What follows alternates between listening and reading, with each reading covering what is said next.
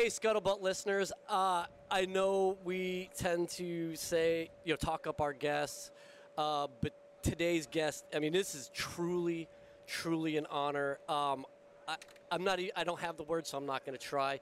Kyle Carpenter, man, thank you so much for taking time to be with us today.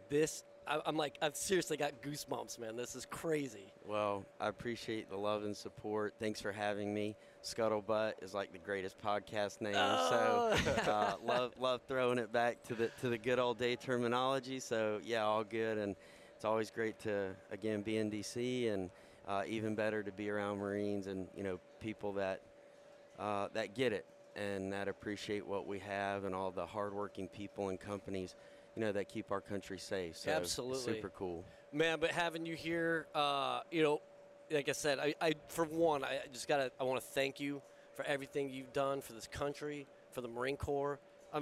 Brother, thank you. I've still got goosebumps, man. I was actually telling William that I was in Marja less than a year after you were. Oh, wow. Yeah, and just how much things had changed, but yet still kind of stayed the same. Mm-hmm. But yeah, dude, thank you for everything. Semper Fi, man. Yeah, it was my honor to serve, my greatest honor to serve.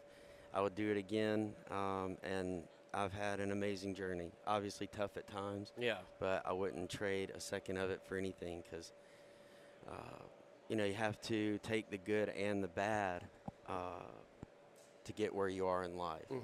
And you can't have one without the other, and it's tough to go through those difficult times, to be knocked down, but to embrace the struggle also, to learn from it, to grow, to get better. And you wouldn't be who you are, where you are, without the entirety of your journey. So absolutely. That's just one of the many lessons that I've learned through my journey, to accept and understand, and to realize that you have to life is a journey, and you have to embrace all aspects of it. Yeah. Well, one of the most touching things as I was, I've been following you, is like that story of you at home eating cereal with your mom, and your mom coming up and hugging you, and promising you things would be better, and how that was sort of one of those moments like, well, I could sit here and just do this, or I could make something of it. And dude, like, yeah, that was just so, when I was reading that, it was just so heartfelt. I've got 2 boys. I just, the character that it takes to push through that. I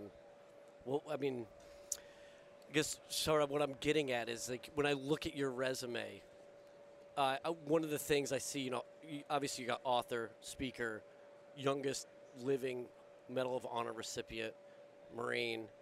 All of that sort of like can be encompassed as a storyteller. What do you think that is there a certain responsibility that comes, do you think, with like having this life experience and then having this like genuine care and appreciation for other people's life experiences, sort of that merging? Yeah, absolutely. I think we all have a responsibility to share what we know and to try to help others along their journey of life. Because we've all done more than some and less than others. Right. We all have different experiences. We all are on our own journey. So never compare your struggles or even victories with anyone else. Learn from others, but never compare, because your journey is your own. Your struggle is your own. We all heal in our own time and in our own way. But that moment at the kitchen counter was by far my most difficult moment. Because for months before, now looking back, I realized that I wasn't that good in the hospital. But first of all, when you wake up after experiencing, especially waking up 5 weeks later, which they could have said, hey, it's 5 seconds past, or 5 weeks, 5 like years. Time warped, right? Yeah.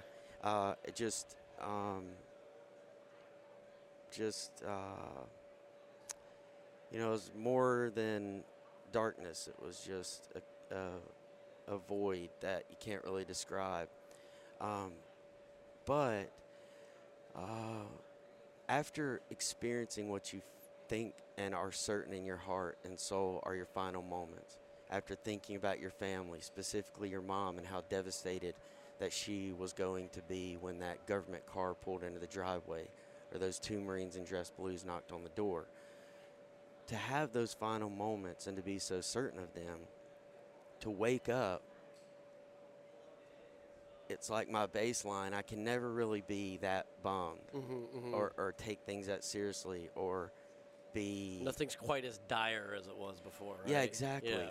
Because from the moment I woke up until this very moment, every day has felt like a bonus round.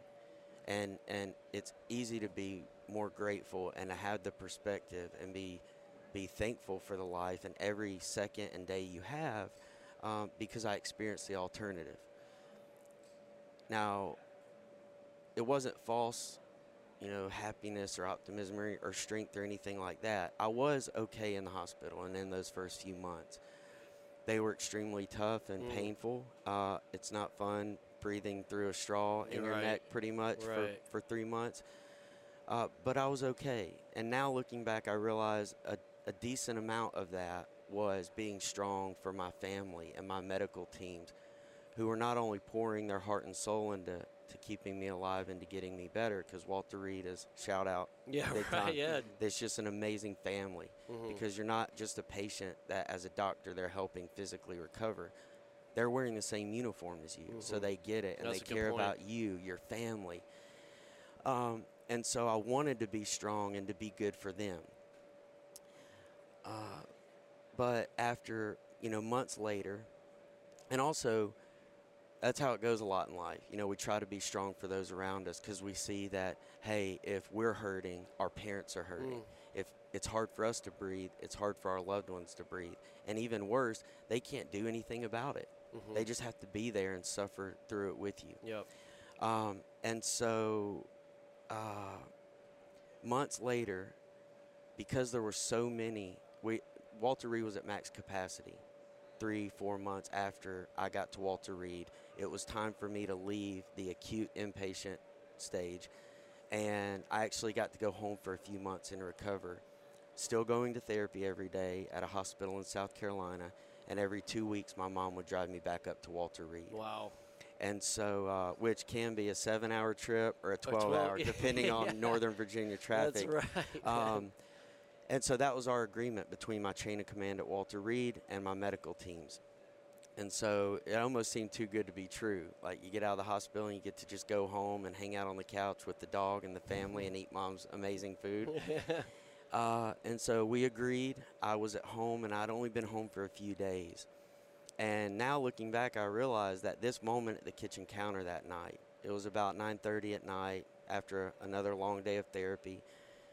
And I realized that it was the first time that I had sat, just me, my own thoughts, my own new body that I had since the hospital, but really since before I joined the Marine Corps. And so I'm sitting there, and I attempted to be a big bad Marine and make myself this bowl of cereal because, of course, you're wanting to regain your independence. Could barely lift the milk. It felt like it weighed 100 pounds, and it was only about half full. I got the cereal poured, and, with every bite, I just felt like I was being just defeated because at this point, all my teeth had been blown out by the grenade. Severe nerve damage through my face. I hadn't had the nerve grafts in my arms or the tendon transfers to my fingers, so my wrist just hung really bad. And so sitting there eating the cereal, it was like, man, every single bite, I just got more down and down. And then out of nowhere, from after being good for the past 3.5, 4 months, immediately I crashed and hit a mental and physical and emotional rock bottom. And I'm going to blame the tears on the medication because, Marines don't cry. That's but, right. Shouldn't be chopping onions. The tears started to flow. My mom ran in from the living room, asking me what happened, what was hurting, what was wrong. And all I could choke out was one simple and devastating question. And I said, look at me. Who's ever going to love me again?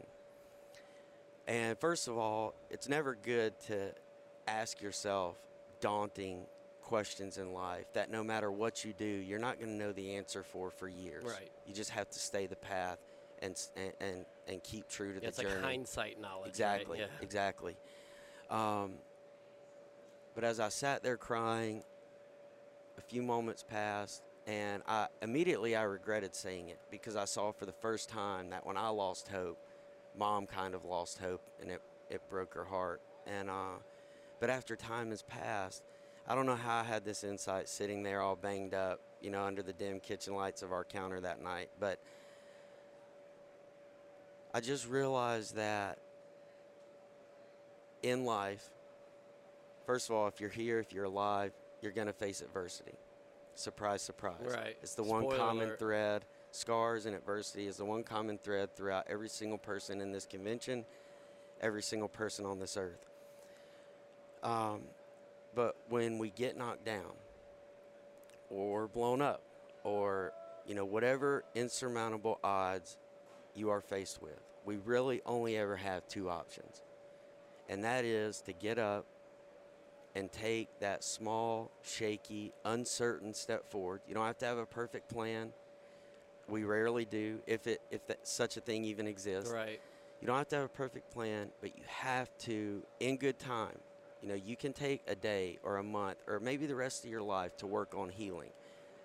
But eventually you have to get up, and all you can do is move forward, because the past is truly the past. There's nothing we can do. Again, surprise, there's nothing we can do to change, get back, or erase 1 second of what's happened. Mm-hmm. But we can get up and move forward, or we are going to sit at that kitchen counter for the rest of our life. And I'm so thankful for that small, shaky, uncertain step I took from the counter that night, because it's led me to crossing the finish line of 3 marathons, going skydiving across the world, being alive and happy and healthy enough and recovered enough to be here, to be around Marines, to experience new things in life, whether that's just like exploring a new trail on my bike, reading and learning something from a new book, or just spending time with loved ones, or to be able to just call and say, hey, thanks for what you did for me. I love you. Yeah. Whatever it is, I'm still here. Life is good. And again, it's okay to struggle, because we all do. But you do have to realize that at some point, when you're ready, sooner than later, you have to get up and you have to move forward, because your life is ahead of you and not behind you. Yeah. Lessons learned come, from your past, but you have to move forward. Yeah. You got to take that full 30-inch step, right? Mm-hmm. And even some certain things that most of us might take as mundane,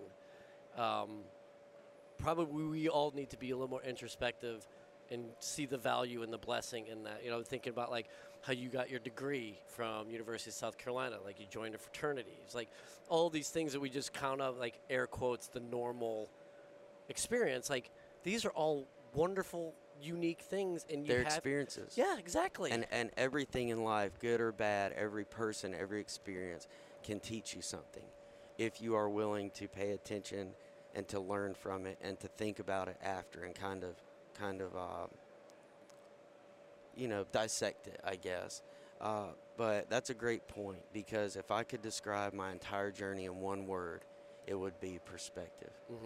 Because perspective allows you to not only constantly search for, but to find and to appreciate the silver linings and blessings throughout life, which at times can seem very, very faint. Right. But they are always there. Perspective allows us to see the most of people and the world around us, and perspective, allows you to look at that glass half full, but also not forget when you could only see it as half empty. Right. And perspective really can shape your life, your mindset, and your world. And so that's one of, I guess, my foundational points when I speak to people is, hey, it's not what happens to you, it's how you approach it. It's how you accept it. It's how you get knocked down, and when you're knocked down, you think about hey, that was on me, or I could have prepared better, or I lost a loved one. And as devastating as that is, and as much as I'm terrified to have any more hurt in my life after losing my buddies and having one grandparent left and all of our parents get older, like that is almost a crippling fear. But keeping perspective, you can say, I lost them too soon, which it's always going to feel like too soon. But instead of saying, hey, I lost them too soon, wow, I had 74 years to spend that time. And they know that I love them. And we had all those Christmases and great moments and tough times together. So it's really the approach and how you accept, that external output. Yeah. Well, speaking of approach, like, what would you, and as you are on your speaking engagements, as you are engaging with this current generation of Marines, soldiers, sailors, airmen, recent veterans of the long war, like guys who, sort of, I guess, I hate to say on the tail end, but, they're out, they're veterans of a war. Like, what are some of the things, the perspectives, the approaches that you would say to them when you have this, like, weird generational gap? You have, like, people who are in it, like, their entire career. Then you have those who are now recently out, and then you have new accessions and this new generation who don't even remember 9/11, for example. I would say that none of that really matters. Okay. Because I believe that before all of that came, we can't help what generation we're born in, right, or when we're born. But before all of that came, the exact same similarity between every single veteran and service member is they walked into a recruiting station and they raised their right hand to give up to their life for a greater purpose, for our nation, for each other, for those that they were going to serve with that they had never met, and people that might not even appreciate or respect the uniform. They love all the liberties and freedom we have, and they just don't understand. That is extremely powerful and profound. Yeah. I don't know if there's anything stronger in the world or more powerful than the heart of a volunteer. So I would say, really think about what you did and how amazing that is. Be proud that you raised your right hand. Be proud that you served. Whether it's 4 years, 30 years, whether you're a sergeant major or you got out as a lance corporal, whether you went to combat, whether you didn't, no matter what your job is. And one thing, never discredit yourself, because it really bothers me and kind of eats me up inside when veterans approach and they say, one of the first things they say, oh, well, I never went to combat or did anything like you. Okay, well, what'd you do? Well, I was supply. Well, because of the supplies that you helped manage, maintain, get on that bird, logistically get out to the troops, saved my life. And because of your job, not because of mine, because of your job, now we're sitting here having this conversation.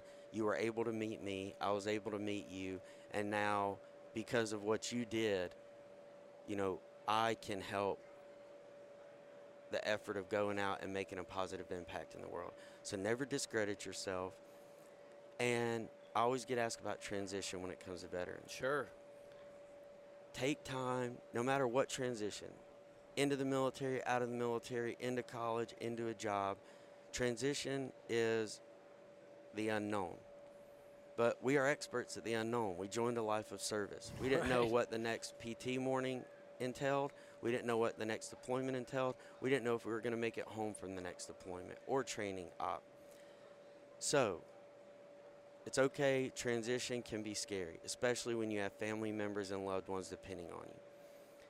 But take time to think about deeply where you're at, where you've been, where you want to go, what your goals are. And spending just a few minutes every day thinking about something can mitigate so much of the hardship and the unknowns that come with it. it was pretty crazy leaving the hospital after 3 years and starting as a freshman at University of South Carolina I can imagine. a week later. Yeah. But I spent a lot of time thinking about it in the hospital. Do I want to hang the uniform up? If so, what do I want to do? Okay, I'm going to school. I started bringing a tutor to the hospital. I did a couple of internships just to start getting around civilians and out of the military strict mindset. So think about it and know that transition is a natural and good part of life. You have to grow. You have to do it. Whether you serve 50 years or 4, you're going to have to transition, okay? It's inevitable. So, again, perspective, focus on that you did it. Mm-hmm. You served. You had the experience. You raised your right hand. You gave 4 or 30 years of your life to a greater purpose. And now it's on to the next chapter and continuing to work towards becoming the best version of yourself. So, and veterans, we have an insane amount of potential in the world and in the workplace. You know, as a CEO, you could say to a veteran, hey, we don't have the resources. You get a 2 or 3 man team. We don't know exactly how we're going to accomplish this objective, but I need you to do it by Friday at close of business. You're understaffed and overworked. And it'll be done by Thursday at close of business. Right. So for those that are potentially going to hire veterans, understand our worth. And, you know, there's always the 1%, whether it's veterans or anybody, any group, any organization, there's always that 1% that isn't going to uphold the standard of all of us. But for the vast majority, veterans are incredible people. Yep. And we can contribute a lot if, you know, with a little bit of patience and helping us out. Because, as y'all know, the military mindset is drastically different from the real world, but all the same lessons and principles apply and have been learned. It's just the terminology, which about my book, you know, my podcast, whatever I do, I've realized that, you know, over the years doing various events, another thing that people always say is, you know, well, I never served in the military, but, and then they will proceed to tell me their own version of struggle or their own kind of journey of life. So I realized, like, yeah, we're all on the same journey. Of course, we all do and know different things. It's just a matter of the words and approach to make that bridge to where everyone can understand. Right. So speaking of that bridge, as the civilian in the room right now, civilians range from idiocy to genuinely caring and wanting to relate to vets and help them express their experiences because we do care and love you. What can civilians do to help veterans better relate and bridge that gap you're talking about between our world and y'all's? Yeah, that's a great question, and I would say, you know, you can learn a lot just, you know, off, it is 2023, off Google, YouTube. You can learn a lot about the veteran culture, about our military and what we do. But when it comes to the real world, everyday type of experiences, if you see a veteran, you know, most veterans are either humbled or for some reason kind of embarrassed to be approached, but the vast majority appreciate it, you know, and they don't mind talking about their service, whether they're missing 3 limbs or they never went to combat. You know, they do have a story and a journey, and they did serve. So at least I encourage others, like, hey, people didn't have to come over and take the time to ask you about your service and to say thank you. So instead of just, hey, thanks for your service, which that's appreciated too. Sure. But, hey, thanks for your service. Hey, what'd you do in the military? Oh, what was that like? What was Afghanistan like? Or, oh, what was it like working on helicopters? Whatever it is. Show some of that interest. You learn. They learn how to maybe speak to civilians better, or to maybe it's the first time they've ever really thought about, like, oh, what did I do? You know, how do I feel about that? And just, you know, it's a work in progress, and every conversation contributes to that expanding of knowledge. But really just take the time, and ultimately, whether you approach a veteran or not, as an American and as just a human being, to just appreciate and respect, that they served, and just be thankful and enjoy the life that you have, and that those that haven't served, which is obviously totally fine. We all contribute to this country, and we all have our own path. But really just, appreciate and be thankful for what we have, and that you can leave here and do whatever you want for the day or in life. And, you can get high and tights like me, still staying motivated, or you can grow out your hair to have, a lush flow like you. Yeah, so it is a lush. Well, it's we have kind of the array, because I've noticed veterans either go 3 ways. They keep high and tight, no facial hair. They keep high and tight, grow a beard, or they're just like, to hell with it, and then just go full Grateful Dead hippie. I'm working the middle. I keep the nice haircut, but I'm rocking the beard. That's right. That's right. Well, thank you for coming on our show. We really appreciate you. Do you have any plugs or any way we can? What are your current projects? So I do a lot of public speaking.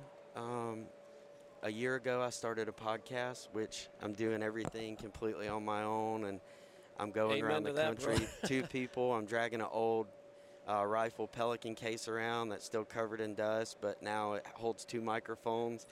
I have a very amateurish YouTube channel that during COVID I made some videos just to help give people some positivity and get through the weird and strange times that was COVID. But ultimately, no matter what I do, again, I'm grateful to be here, and knowing how valuable and precious time is. Anything that I do is intentionally another tool to put in the toolbox, because I have all these different things going on, but ultimately my main goal in life is to make the greatest impact on the world that I can with the time that I have. So anything I do is intentionally geared towards helping that goal. Awesome. Well, Kyle, again, such an honor, absolute honor. Thank you. Thank you for all that you do. For our listeners, you can be found at williamkylecarpenter.com, correct? Yes.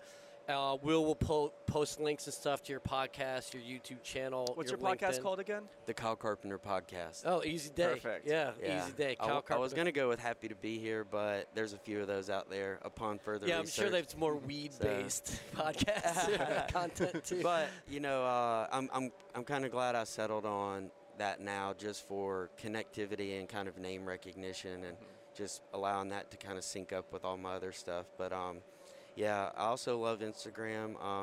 Okay.